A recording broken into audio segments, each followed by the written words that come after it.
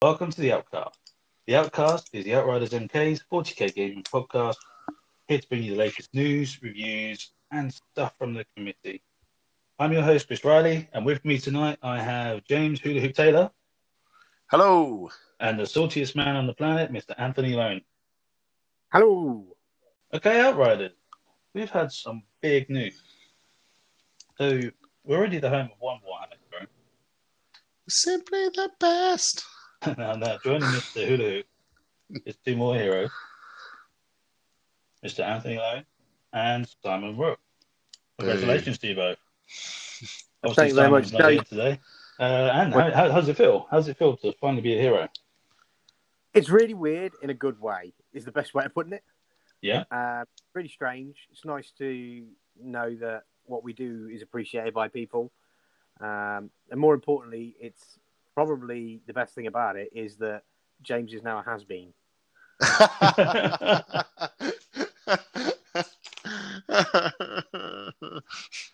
Yeah. No, it's fantastic for you guys. I honestly could not be happier for you both. What you did last year for the charity stuff was incredible, and I'm so glad that they've rewarded you for it. Absolutely. Well, I mean, to be honest, there's several members of the club that, all saw, that it was such a good thing that they wanted to vote for you for it, and thankfully it sort of paid off for both of you. Yeah, I mean, we didn't do it to win awards or anything. It was done for charity, for a good cause. And a little bit of a heads up, watch out for July because we're doing it again. Nice. Although I did hear a little rumour that Simon did do it for this. He's been working on an effigy of James, right, for such a long time. And the only way to get his James effigy more Jamesy was to get a Warhammer Hero t-shirt and medal to put on it. And the only way he can get one of those is either mug James or win one. So I think he went with the option of winning one. Yeah, I've heard that rumour as well. How true it is. So should explain for those that are probably really confused as to what's going on in this conversation. I was given a hero award back in 2018, and Simon, who is one of the other members of the management team at the club, has been strangely obsessed with me since then. He was strangely obsessed with you before then. He probably was, yeah. Just more so after. Yeah, we're just good friends. I just want to stress that. Good friends there. Just good friends. So now him and Anthony very deservingly have got a Warhammer Heroes Award. So their name will go onto the Wall of Heroes at Warhammer World. If you go there, it's just it's in the bar near the toilets on the wall. There's little bronze shields with people's names on it, and they get a t-shirt and a medal, I believe. And I cannot wait for Simon and me to be touching medals together. That'll be quite a moment. So for 2020, we're going to be releasing a semi-nude Outrider Hero calendar, right? Or you guys posing with your medals, no? That's just James and Simon, I think. I don't think that my physique would allow me to do that. So I think on a serious note, as chairman of the club, I have to say I'm immensely proud that we've got 3 Warhammer Heroes in our ranks, because we're only a small club, and to have that concentration. You think about some of the gaming clubs around the world. It's a pretty big claim to fame for us to have 3 Warhammer Heroes within our 320 whatever it is people now. I think that's amazing. That's really amazing, and I hope it continues. Yeah, well, we keep growing, we keep getting bigger. Yeah, we do. Yeah, every day. Yeah, every other day we see invites, don't we? So hopefully this podcast will help people to learn who we are and where we come from. We ought to do an episode on that one day, actually, and talk about the club and where it came from. Yeah, yeah, absolutely. No, congratulations again, guys. And hope you enjoy your medals, t-shirts, and your meals.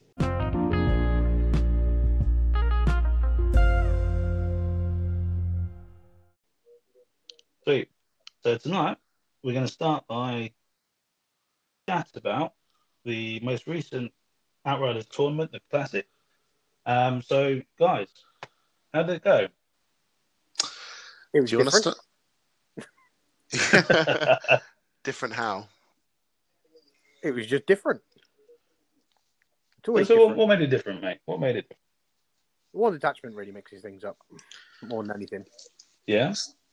Yeah, solo detachment just loses a lot of the soups because you can't. Yeah. But it gives some interesting army lists. So both of you guys are playing, right? So Ant, are you happy to give us a rundown of your game? Yeah, well, so I played Necrons round 1. Chap was using move and firing all his heavy weapons without penalty and stuff. Quite an interesting game. Lots of invulnerable saves everywhere, but I was using my Grot Revolution, so after a while, Nice. just hordes and hordes of Grots. He just couldn't do anything really. It was board control. Game 2, I played against a very elitist Death Guard army with 2 Leviathan Dreadnoughts that just didn't want to stay on the table very long, unfortunately for him. And then I had to play our Resident Shark 3, which was a very tactical, it was a very tactical game, backwards and forwards. But in the end, he finally managed to get in and just tie me up in a corner. So that was my game over, really. Oh dear, but that netted the Shark the win, didn't it? Yeah, he won overall. So yeah, and you didn't do too badly either. You come third. Yeah, I ended up third in that one. No, that's pretty good. Congratulations, buddy. James, how did you go?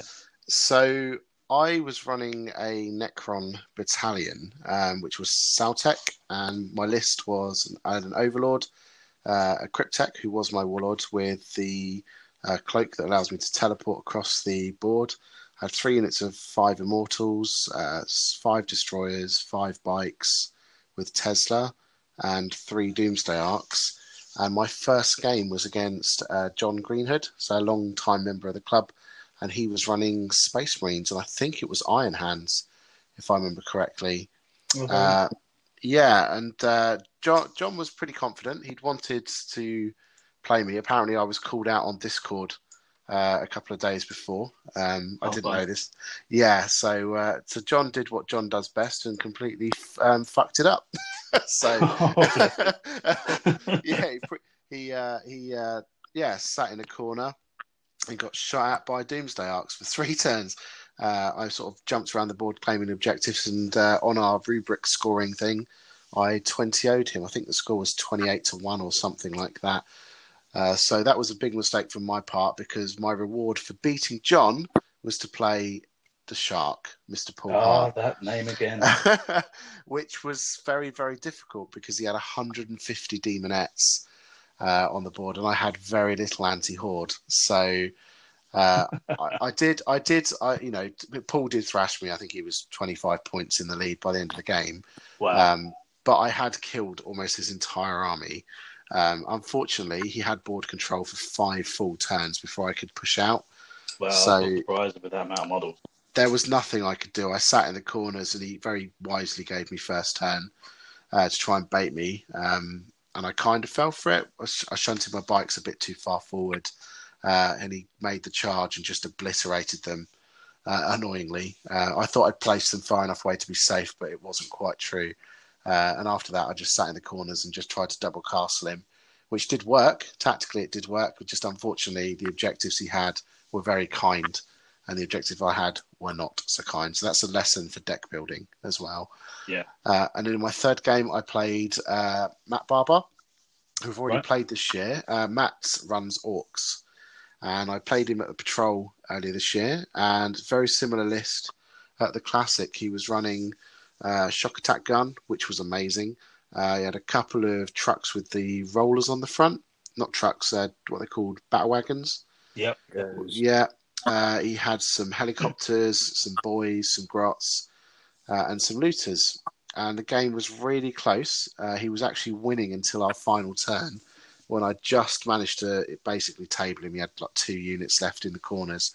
Was he a horde? Sorry? Was he a horde? He wasn't a horde. No, I think he had 1 big unit of boys and a couple of small units of boys. So it wasn't anything that I nuked him pretty quick with the Tesla, and even when they respawned, I nuked him again. So that wasn't the problem. The issue I had was the battle wagons. Right. I just couldn't kill the battle wagons, and the shock attack gun was amazing. Yeah, I It was was going to say, those shock attack guns, whenever I see one of those, you just run for the... Yeah, I did outflank it with my redeploy from the Deceiver, which I forgot to mention I had.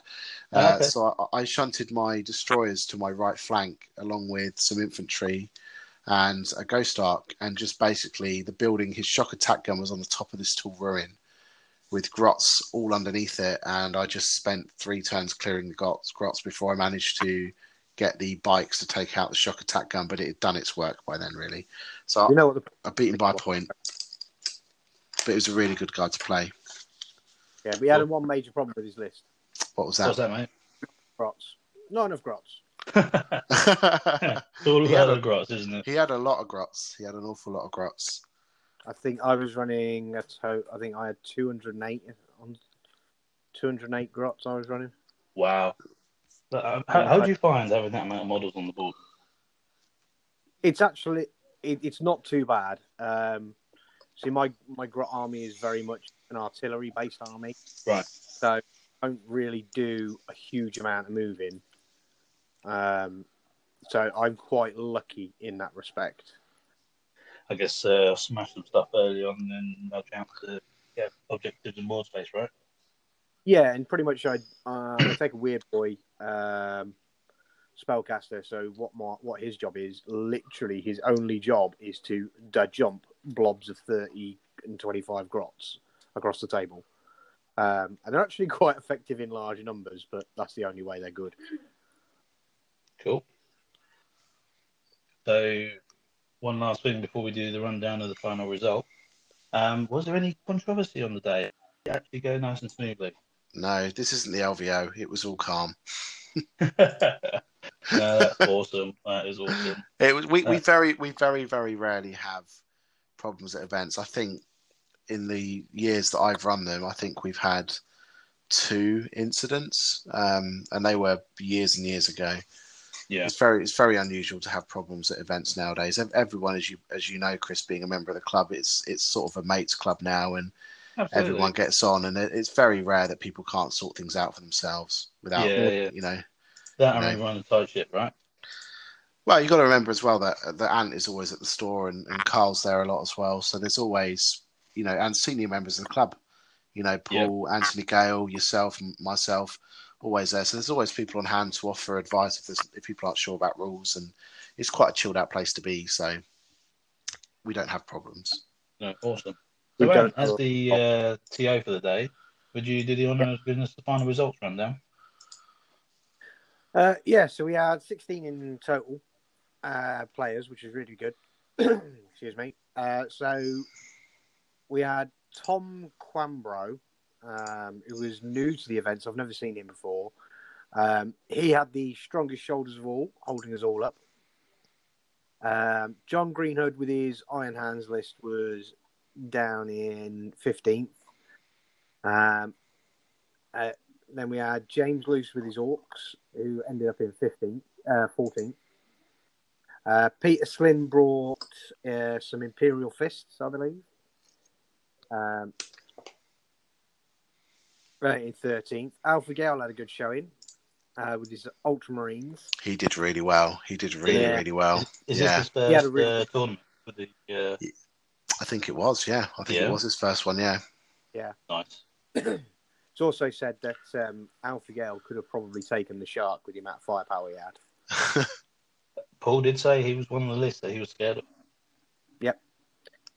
Then we had Ashley Langford, who again was running Orcs again. Then we have my favourite player of the tournament, which was Mikey Hollis, otherwise known as SpongeBob Mikey Pants. Did really well. Came mid-table with our very own James Hula Hoop Taylor. So why SpongeBob Mikey Pants? Because of the turn 2 tackling of Matt Slynn, aka Plankton. Brilliant. Sorry, carry on. But yeah, so James, you only beat Mikey on victory point difference. That's not surprising. I mean, I did get 20-0'd by Paul. So it's not. You're not alone. It's very difficult to beat him, as people will find out through the series of podcasts we produce, I'm sure. There's a reason we called him the Shark. Back in the days at Luton, we used to call him Fluffy because rather than saying, "Oh, my arm is rubbish," he used to say, "Oh, it's very fluffy," right? And still absolutely smash everything. Yeah. By the way, here's like 300 Talos. Yeah. Yeah.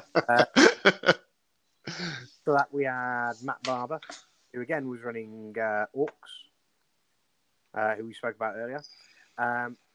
Really good show, first showing again for another newcomer, which is Bob Smith or Craig Scotney. He had a really good showing actually. Again, he was only 2 points above you, James. Like there was like 1 point separating Ashley, Mikey. Oh, there's a couple of points that separate from Ashley, and 40 points all the way up to John Baxter at 44 points. Who actually came just above Bob Smith, aka Craig Scotney. John Baxter was the one running the double Leviathan Death Guard list. He got beaten by Anthony Gale, who again actually brought Death Guard, so he steered away from his demons for a change. Did he? I did not see that on the day. Yeah, enjoyed himself. Yeah, he enjoyed playing Death Guard again because he hasn't played him for a little while. I think he's getting tired, isn't he, of Poxwalkers, Plague Bearers. Yeah. Just the lack of damage output they have. Yeah. Well, the thing is, they're not there to do damage, are they? They're there to survive annoyingly. Yeah, but they don't. That's the problem. They don't. No, that's fair. To be fair, I think that's where Space Marines come into it, right? Well, yeah, exactly. Just above Anthony Gale in fourth place was Plankton, aka Matt Slynn. Plankton. With his, he obviously went right back to his robot wife. Centurion Devastator Raven Guard. And then I snuck into third with 49 points. Congrats. It's that Great Revolution, man. With the Revolution. And then we had our very own Natalie Chambers. Only on Tuesday. Yeah. More commonly known as Ken. Yeah. And Ken had like Mikey in the last game of the day as well. So Mikey was well up there. But Ken just controlled the board against him and seized the initiative, and the game was over quite swiftly, I believe. Oh, man, that's unfortunate for Mikey. I remember he did say the Grey Knights Flights were hell against his obliterators. Yeah. And then, so I finished on 49. Ken finished on 67 points. And the Shark, Paul Hart, finished on a massive 74 points. Out of 80. I just want to say the scoring's out of 80, so he did really, really well. Yeah, almost a perfect day for him. Yeah, I mean, just looking at Simon, I remember he put a post up, he said that's like 9 on 3 perfect games. With good hobby, sportsman and painting. I mean, so he dropped 1 point for painting because he was only battle ready, not parade ready. And the sportsman scores, he had one person give him a 3, one person give him a 1, and one person give him a 2. Wow. So that's literally his 6 points missing. Wow. Yeah, that was it, yeah. I think it's worth pointing out as well, based on what you've just said, if memory serves, there was 5 or 6 Marine lists on the day. Yeah. And when, you're hearing on the Frontline Gaming podcast, is it Stat Center and Art of War? They're talking like 25% of the field is Space Marines at LVO, which we've obviously had reflected in our local tournaments. But the top 3, we've got Demonettes, which were first. Ken was playing Grey Knights, I believe, in second. And then, and obviously with Orcs in third. So our meta doesn't reflect the worldwide meta. So obviously we're all terrible. Well, you know what? The other observation to make, right, is there's like 1 or 2 odds lists like Demonettes and Orcs and stuff. Not Orcs, Grey Knights. But when you look at the amount of lists that we had there, we had about 50%, like almost 50-50 Space Marines, and then loads of Orcs. Why so many Orc players, do you think? Because they've heard about the Revolution, they know it's best. Um, I mean, Simon's run them for a very long time. That's his primary armory. Matt Barber, I don't know enough about, but That's seems to. Yeah, exactly. And Ant's obviously been promising us this Grot Revolution for about 6 months. Yeah. So it was nice to see so many. It's nice to see so many Xenos. Yeah, it is refreshing. Yeah, absolutely, it is. Yeah. Although maybe next time they're mixing a little bit of towel or something, maybe, I don't know. No. You can keep your fish. Cool. Guys, it sounds like a brilliant event. Do we know when the next one's going to be? The dates are up on our Facebook page, so everybody should have access to them. So the next one is on the 4th of April, Saturday the 4th of April. Nice. Sweet. We're still deciding the format of that one, aren't we? So as soon as we know, we'll let everyone else know. Yeah, we normally get rules packs out fairly quickly, but we've this year we're just sort of struggling to assign stuff to people. So we should get it out, I would think, probably within a week or so. It's currently the 5th of February, so I would think it should be out probably by Valentine's Day. I hope so. Yeah, I would like to think it would be. But if anybody actually listening wants to know what dates the events are going to be held this year, all of the rest of the events, including December's, are up on our Facebook page under the events tab. And you can go and have a look, and then you can work out when you're going to be able to make it and when you're not. Yeah, and if you're not part of the Outriders and you want to know where we are, we're on Facebook as the Outriders MK. Yeah, cool. They're also all linked up to the Wargames Workshop Facebook page and the Wargames Workshop internet website. Well, guys, right, let's take a quick interval and then we'll come back in and have a little bit of speculation about the Outriders Cup.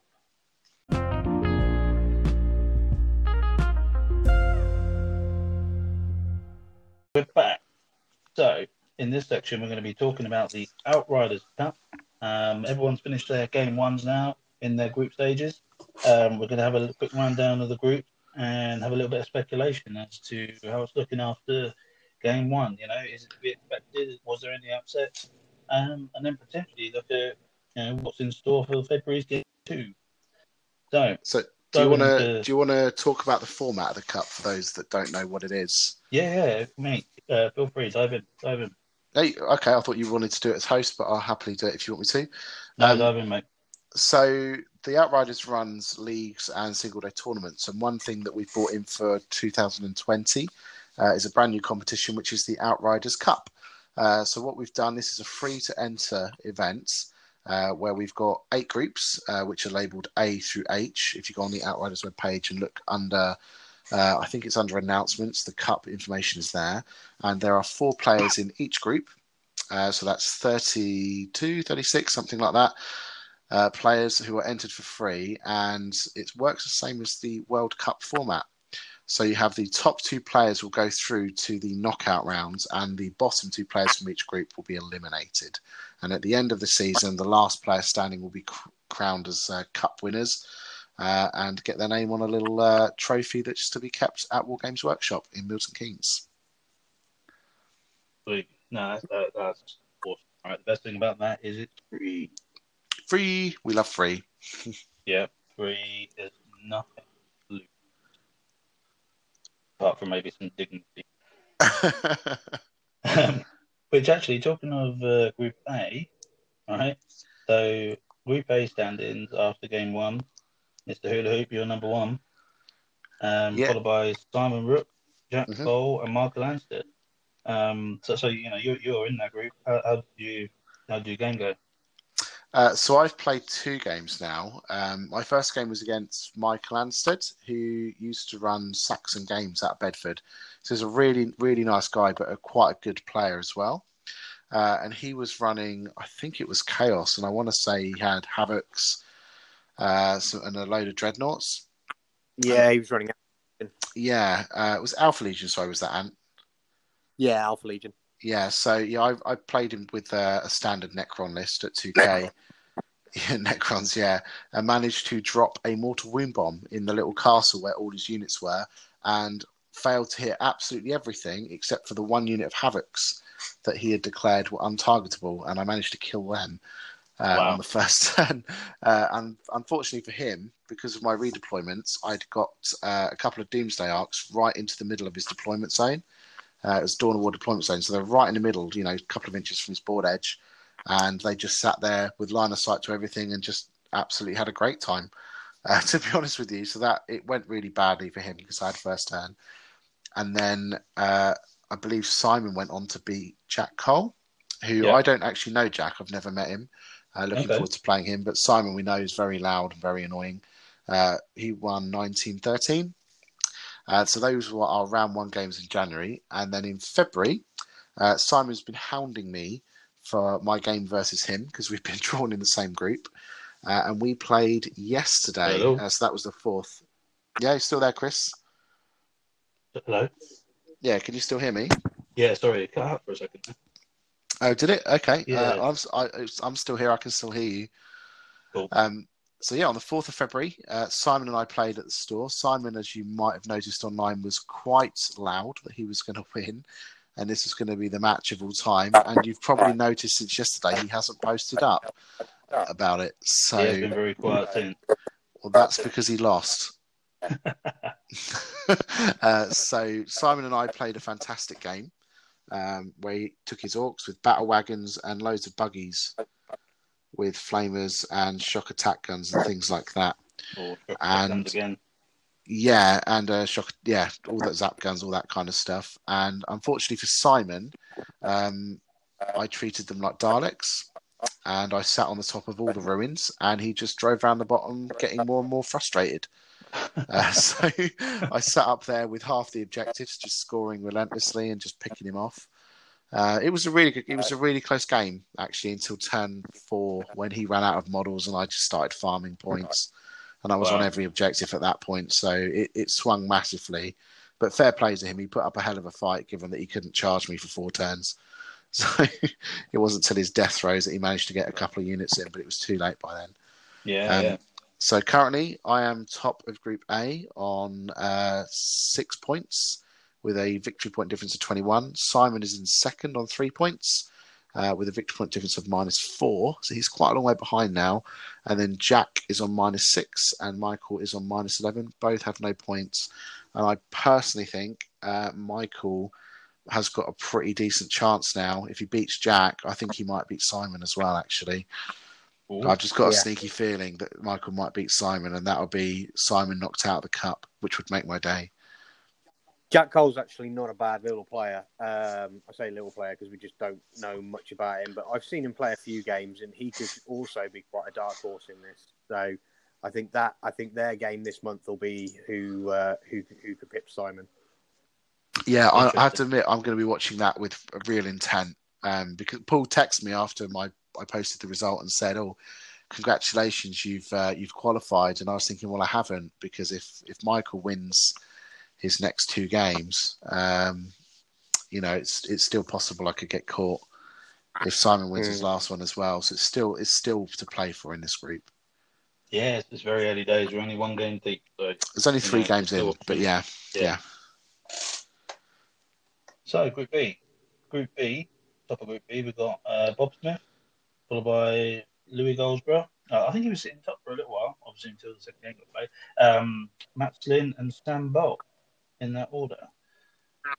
So Bob and Lewis got the win. I know Lewis played Matt. Matt, obviously he's been sort of rising as one of the stronger players, especially over the last couple of leagues and events. He's been sort of placing. He's an ex-league champion, isn't he? Won league season 9. Only last summer he was league champion. Yeah, so that's a big deal, man. He's beat Matt Slynn. Yeah, I don't know much about Lewis actually, but I keep seeing his name in league tables and on things when he's always at the top.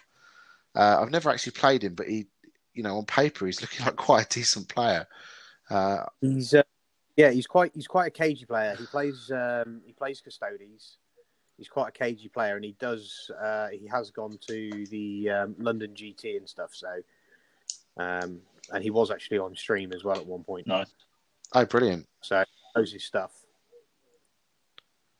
Cool. So I'm not shocked that he beat Matt. but I'm pleasantly surprised. They faced off in big games, didn't they? Yeah. I wonder if and Matt beat him then, so I wonder if he learned from that lesson and picked up on how to beat Matt next time they played. Yeah, What can you tell us about Bob Smith? This is a person I don't know at all. No, I'm not aware of him. Okay, so Bob Smith, or he's got like two names, which is Bob Smith and Craig Scotney. Right. He's a nice chap. He's been a regular at the store for quite a while.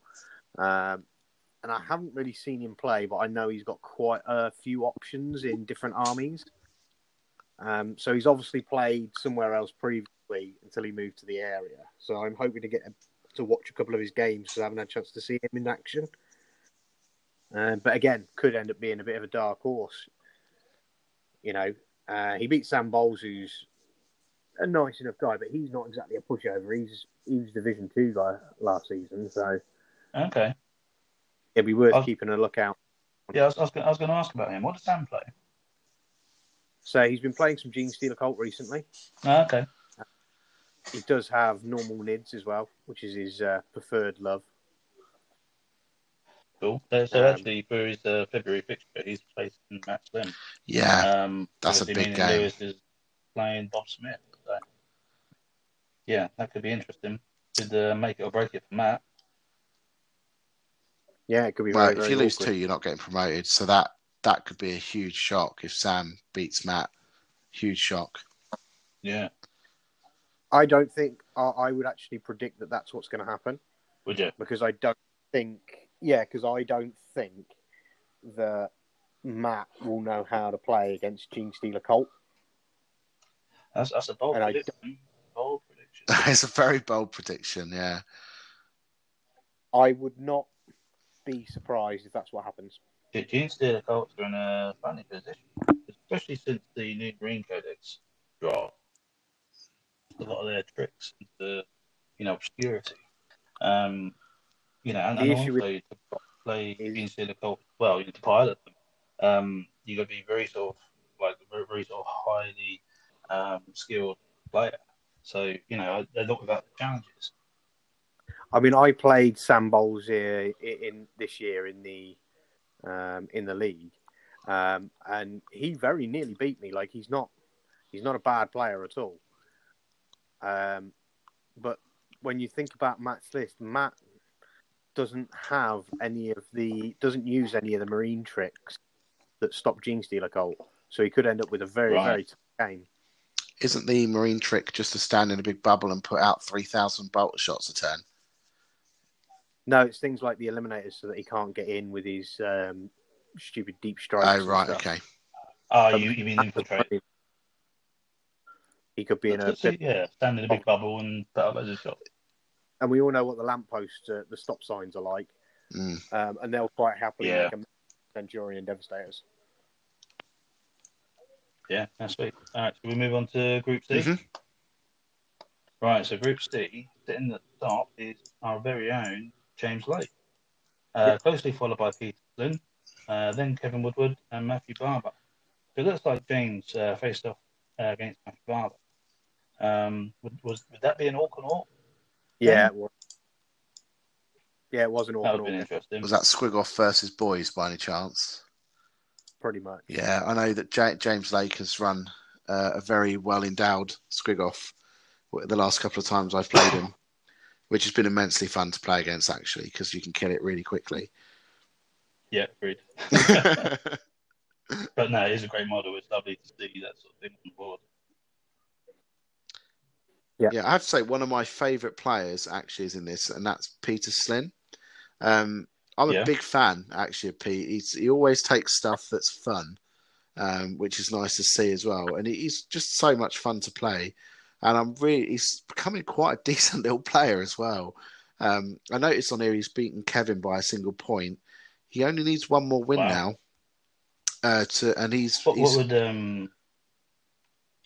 What faction was he running? Do you know? I haven't a clue.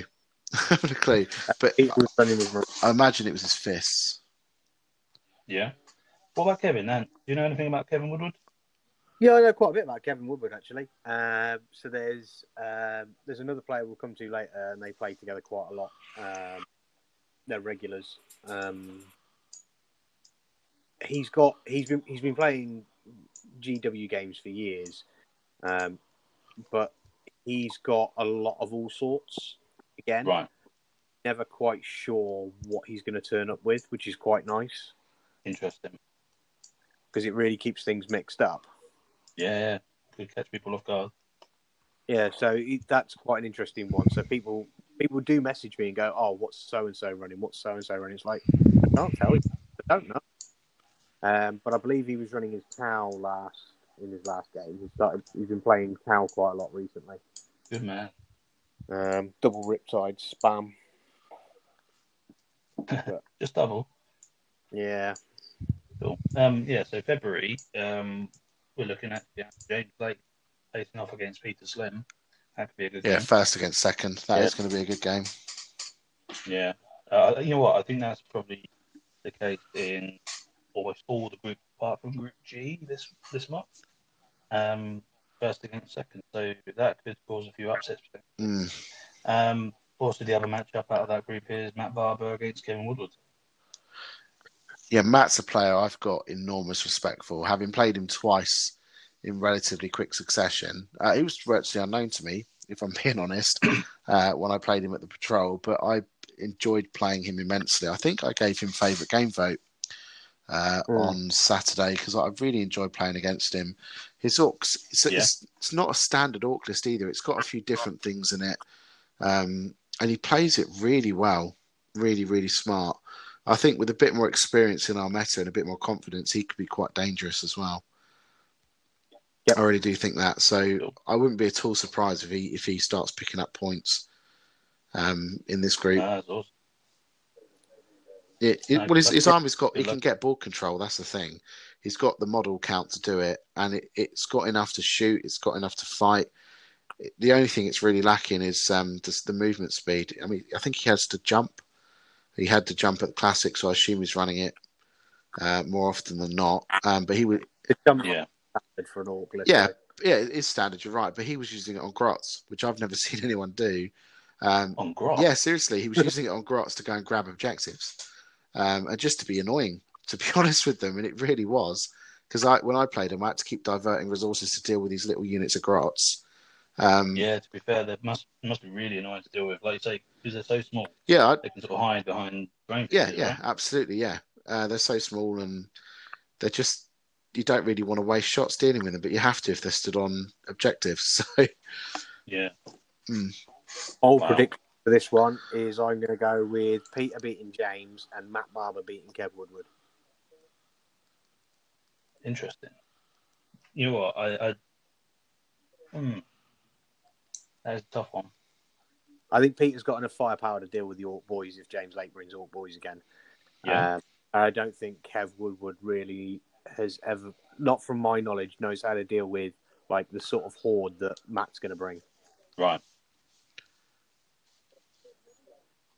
Okay, moving on to Group D. So Group D, top of the board is Stephen Cutler, closely followed by Dean Hankin, John Baxter, and Alex Lewis. Yeah, I'd probably argue this is the group of death. I'm just saying. Yeah, Stephen Cutler's very dangerous. Dean can be hit and miss, but he's been out of it for a while, but his list can do a lot of damage. And John ran away with Division 5 last year as well, and he knows what he's doing. I played John recently and Dean. Both are very competent. So John's Stephen's brother-in-law, That's correct. Yeah. Same group. But no, I think Stephen. I think Cutler's going to run away with that game, that division. Yeah, I mean he's facing up against Dean this month, so that'll definitely be interesting. Stephen's obviously running big custodians list with a lot of the grab tank. I faced that just the other night, Monday night, and it's a horrendous list. In fact, thankfully I went first against it, but I wouldn't like to be on the receiving end of it. Yeah, it puts out a lot of damage, doesn't it? The thing is, though, that Dean's got a lot of firepower as well. the key. Space Marine. Yeah, well, it's Crimson Fist Marines. So they all explode on 5s, and Dean's only real weakness is that you can just stand out of range, which is what I did when I played him, and he just walked. His first turn was just about going for a stroll. So, funny. Yeah. So actually, I mean, I'd probably go with Stephen in that matchup, I reckon. I don't know. I wouldn't count Dean out. He's very competent. Dean is. Oh yeah, definitely. Yeah. What about the John Baxter, Alex Lewis? I don't know anything about Alex Lewis. No, neither do I. It's one of the very, very few names I don't know. I can't. Interesting. So we have a wild card. Yeah. I don't know anything about him. I mean, the thing is, to lose to Stephen Cutler in game 1, don't get me wrong, that's unsurprising because of the type that you can run. But let's not count Alex out. No, we have we don't know exactly what he's. I think Stephen Cutler, his army is custodes. They're so rare, custodes in the Outriders meta, and he plays them so well. He is capable. I think he is genuinely capable of beating any of us. To be honest, Yeah, I'd honestly think he could sit in Division 1 and be fairly comfortable there. Absolutely. So he is very dangerous, but I've seen Dean do some incredible things at times as well. So it's going to be Dino's got this. Dino's got this. Cool. Group E, and this is your group. So you're currently sitting at the top, followed by Ken Chambers, Jim David, and Mikey Hollis. So your first game was against Jim David. How'd that go? It was really interesting, really good game, really nice chap. A lot of people have said that this is actually what they think is the group of death. Out of all the groups, and I was like, it sort of is, and I'm happy to be in this group, and I'm gonna have a really good game against Jim David. I expected him to turn up with his Primaris Marine list because that's what he's been running. So I was a little I tried to tailor my list for it, and then he turned up with Guard. Ooh. But I felt a little bit bad because he had obviously never come up against what Magnus can do with somebody who knows how to use him. And I took my Magnus with me, and he just left him alone and just ran roughshot all over him. Like the game was over turn 2. He just left Magnus alone, didn't even try and target him. Magnus just went and carved him up, unfortunately. But nice, lovely chap. He's very competent. He sort of knows what he's doing. But yeah, it's tough. He's going to have a really good game. I think his game against Mikey Hollis this month is going to be a really good game. I'm sure they're going to enjoy themselves. But, I've got the hard one this month. Yeah, I mean, I would probably argue that Ken's favourite to win the whole thing. The cup over. Correct. I think he will be very close to the end, if not champion. I can't disagree with that. I think it's for my group here with Ken and Mikey and Jim. It's pretty much we're playing to get into the knockout stages for second place group. Yeah, I think unfortunately for you, you're playing Ken at the exact wrong time as well, because Ken obviously is a big Grey Knight player, has played them regularly throughout all the editions. They've been around, and they've just had a massive boost with the Cyclic Awakening stuff. And it's unfortunate for you that you're playing him in round 2 and not round 1. Well, the thing is, we've been garbage for so long, they needed to have something. Yeah, they did. Yeah, he was very dangerous with them when they were garbage. That's the problem. Well, just look how dangerous he is, right? So we know Mikey's matched in, right? Yeah, with all the obliterate. I faced Mikey, and I know what those obliterate do. They wipe my Catherine destroyers out without even trying. But then you look at Ken's result against it. This is before Grey Knights have even had their buff, So Ken's scoring 23 to 5, and again, I think I touched on it in the in the classic discussion. Mike just got hurt by those Grey Knight smites against demons. Yeah. So let me get the sheets. I've got the sheets here in front of me. So Mikey versus Ken at the weekend. Ken beat Mikey 28-7. Yeah, so it's roughly in Wow. line to what their cup score was. It was 23-5. Yeah. Yeah. Wow. So, So the other game, obviously, you got Ken and Anthony. The other game that is Mikey versus Jim. So what do we feel about that one? from my experience, I would give the edge to Mikey. If they weren't going to change their lists, I would give the edge to Mikey. Yeah, no, I tend to agree with that. Group F. Group F is my group. So I'm currently sitting at the top of it, followed by Ashley Langford, then Matt Weil and Kieran Saunders. So in January, Ashley Langford and Matt Weil faced off. I don't really know Matt, but Ashley, I've been talking to a lot through the mentorship program. He is coming on league round and he's doing really well recently. So he got a nice big score of 25-4. I think he was using that game. I think it was his chaos list. Again, obliterators are horrendous. And then my game, I faced Kieran Saunders. Kieran brought the Town Nasty Supremacy supported by the Storm Surge.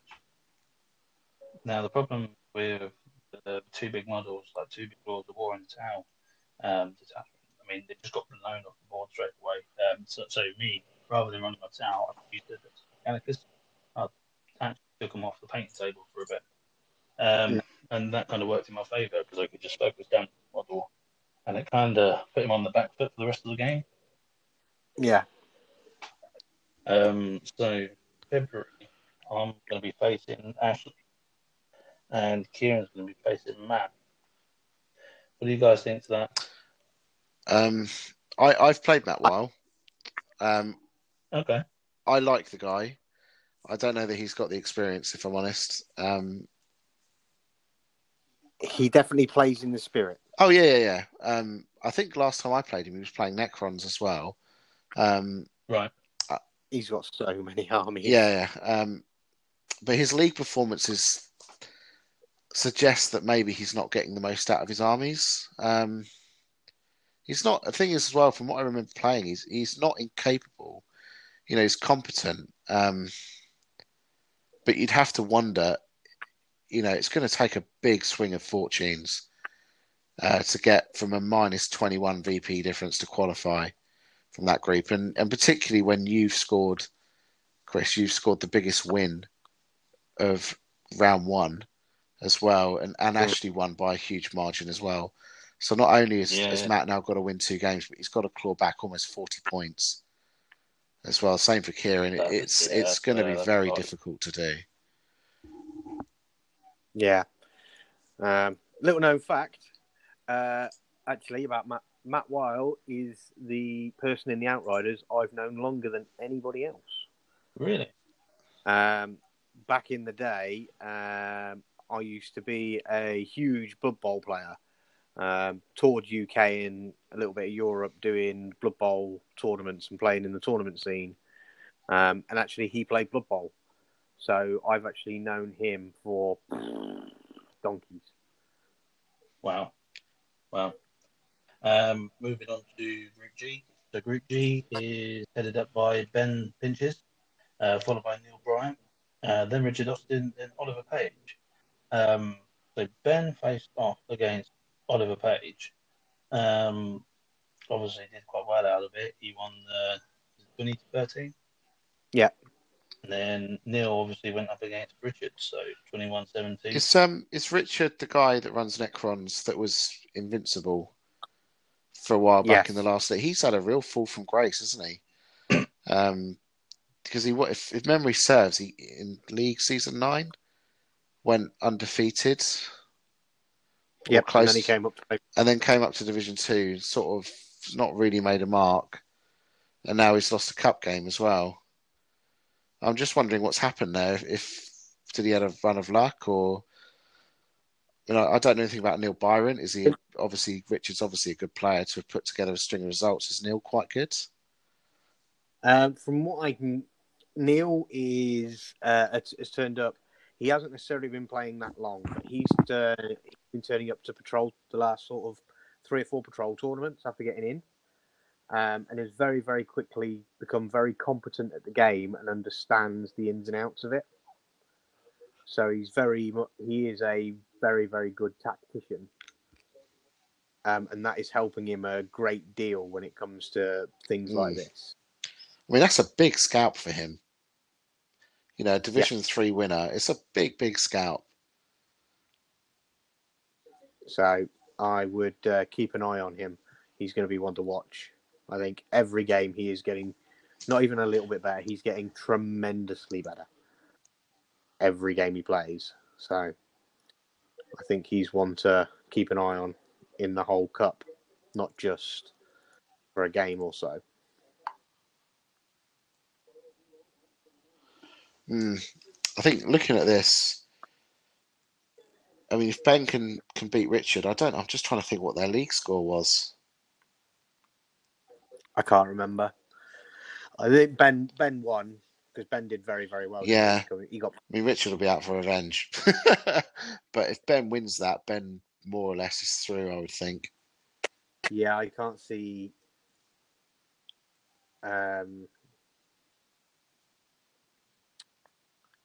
All right, okay. You see the message coming up. Sorry? Apparently, Chris has apparently dropped out. Has he? Apparently. Okay, well, we can carry on. It's no problem. Yep, exactly. But yeah, I think I can't see Ben losing it. Ben is very, very good. It's his headset that's died. Yeah, I can't see Ben losing that game to Richard. I think the caliber of players Richard was playing has obviously got a part to do with why he was undefeated.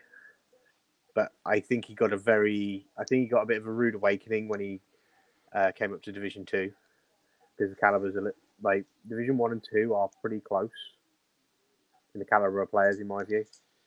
I don't know that I agree with that, if I'm honest with you, Ant.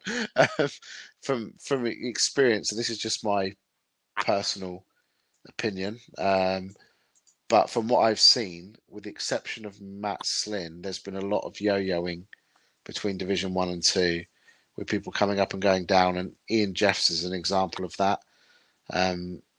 Ian Jeff's reason is, I think, slightly different because his life got a hell of a lot. Oh, yeah. He's a good player. He's a league champion. Not disrespecting the guy. Enormously fun to play, very capable, but he's really struggled in the league. You know, he stormed Division 2, came up to Division 1, and then went straight back down. Same with Mark Withers. Yeah. Mark Withers did very well Division 2, and had a pretty poor season last season and went straight back down again. I think there is a step between every division. Oh yeah. I just don't know if. I think misunderstanding really. It's not that there's not a difference between divisions. There obviously is. That's why we have division. It's more of the caliber of players in Division 1 and Division 2 are higher than probably what he's used to. Yeah, I'd probably agree with that. Yeah, that's where he's not quite realised what's going to how good our player base is to a certain degree. Well, if you think about it, we had 56 players in the league. To be in Division 2, you're in the top third players in the club. Yeah. So you're going from sort of the midway point to the top third. It's going to be a step up. There are some really good players in there as well. So yeah, we're only going to get more and more and more. What do you know about Oliver Page? Oliver Page, very, very cagey. He's actually quite a good player as well. He's played quite a few people in the club. I think if I'm not mistaken, he holds the Nurgle Cup at the moment. Oh, does he? Do you want to explain what that is for people listening at home?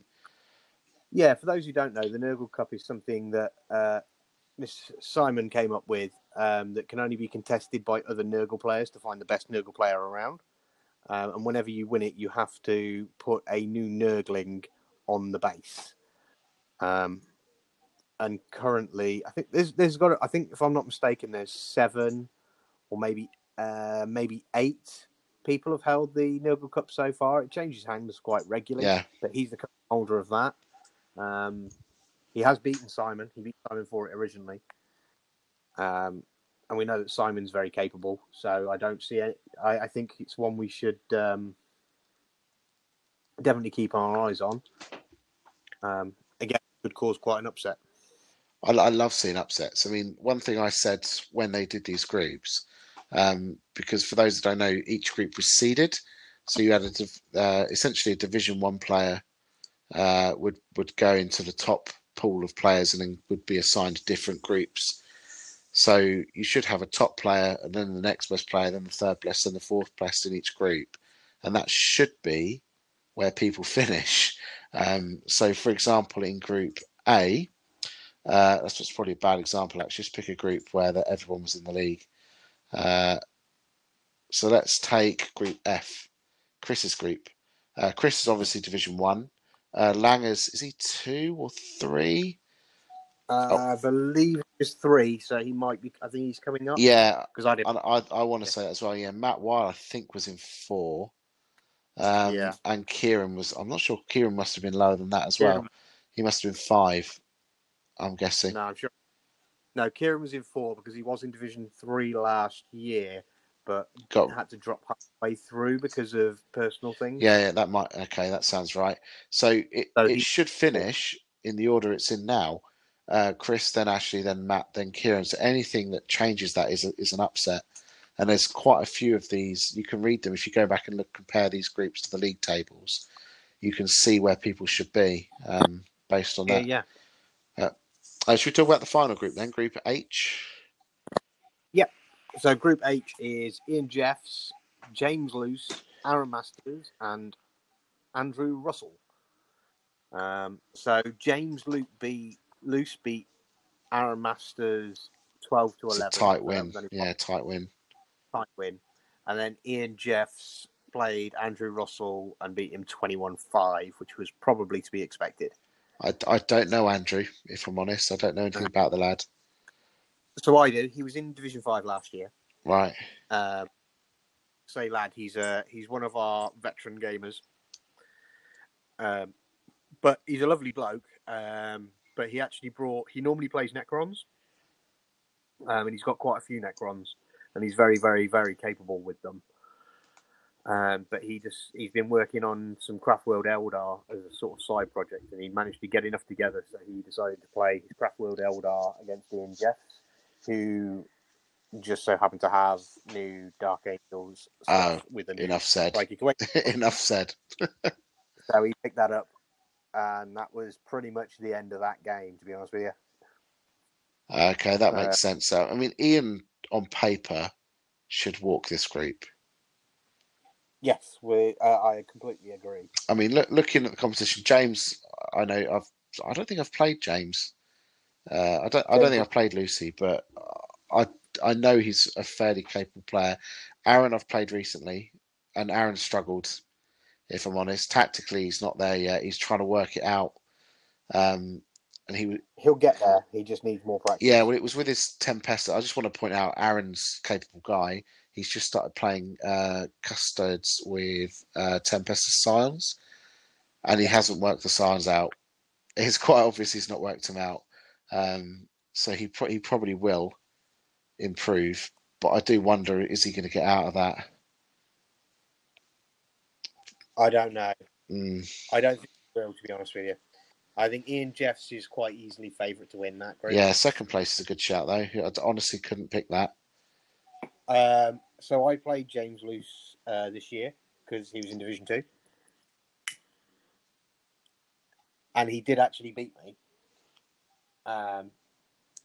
Lots and lots of different reasons, but he's a completely capable player. He's a completely capable player. There's nothing wrong with him. I think James Luce is probably the easy second. Okay, yeah, that's fair enough then. I thought he was Division 3, but yeah, if he's Division 2 with a 3-point lead. I mean, he is playing Ian Jeffs next, which probably isn't what he wanted to see. It could all get to head. The thing is, if Andrew Russell plays his Necrons, brings his Necrons back out, there's Andrew Russell could probably quite easily win his last 2 games, which is against James Luce and Aaron, if he brings his Necrons out. Okay, fair enough. All right. Well, let's wrap this segment up then, because our host has dropped out through technical issues. So.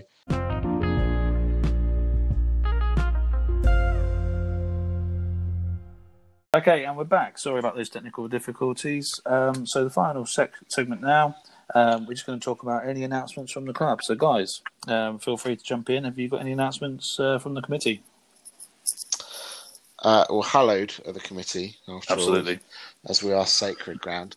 I don't think there is anything at the moment. I mean, a lot of the events are underway for this year. If you're not familiar with the club, if you're a first-time listener, we're based out of a friendly gaming store called Wargames Workshop, which is in Milton Keynes. We also exist online on Facebook as the Outriders MK. So come and say hi to us. We play 40k, Sigmar, some skirmish stuff that nobody really cares about except for Jeff and Marky, but there are various things around for other people. And yeah, that's it really. We've got loads of events. Come and have a look. Cool. And you got anything to add? I'm better than James. I'm a new Warhammer hero than he is. Awesome stuff. Awesome, guys. Thank you very much for your time. And yeah, that's us out. Hopefully everyone enjoyed the episode. They can give us some feedback on the Facebook page. Yeah, and that's it from us. Thank you very much, guys. Cheers. Good night. Bye. Bye.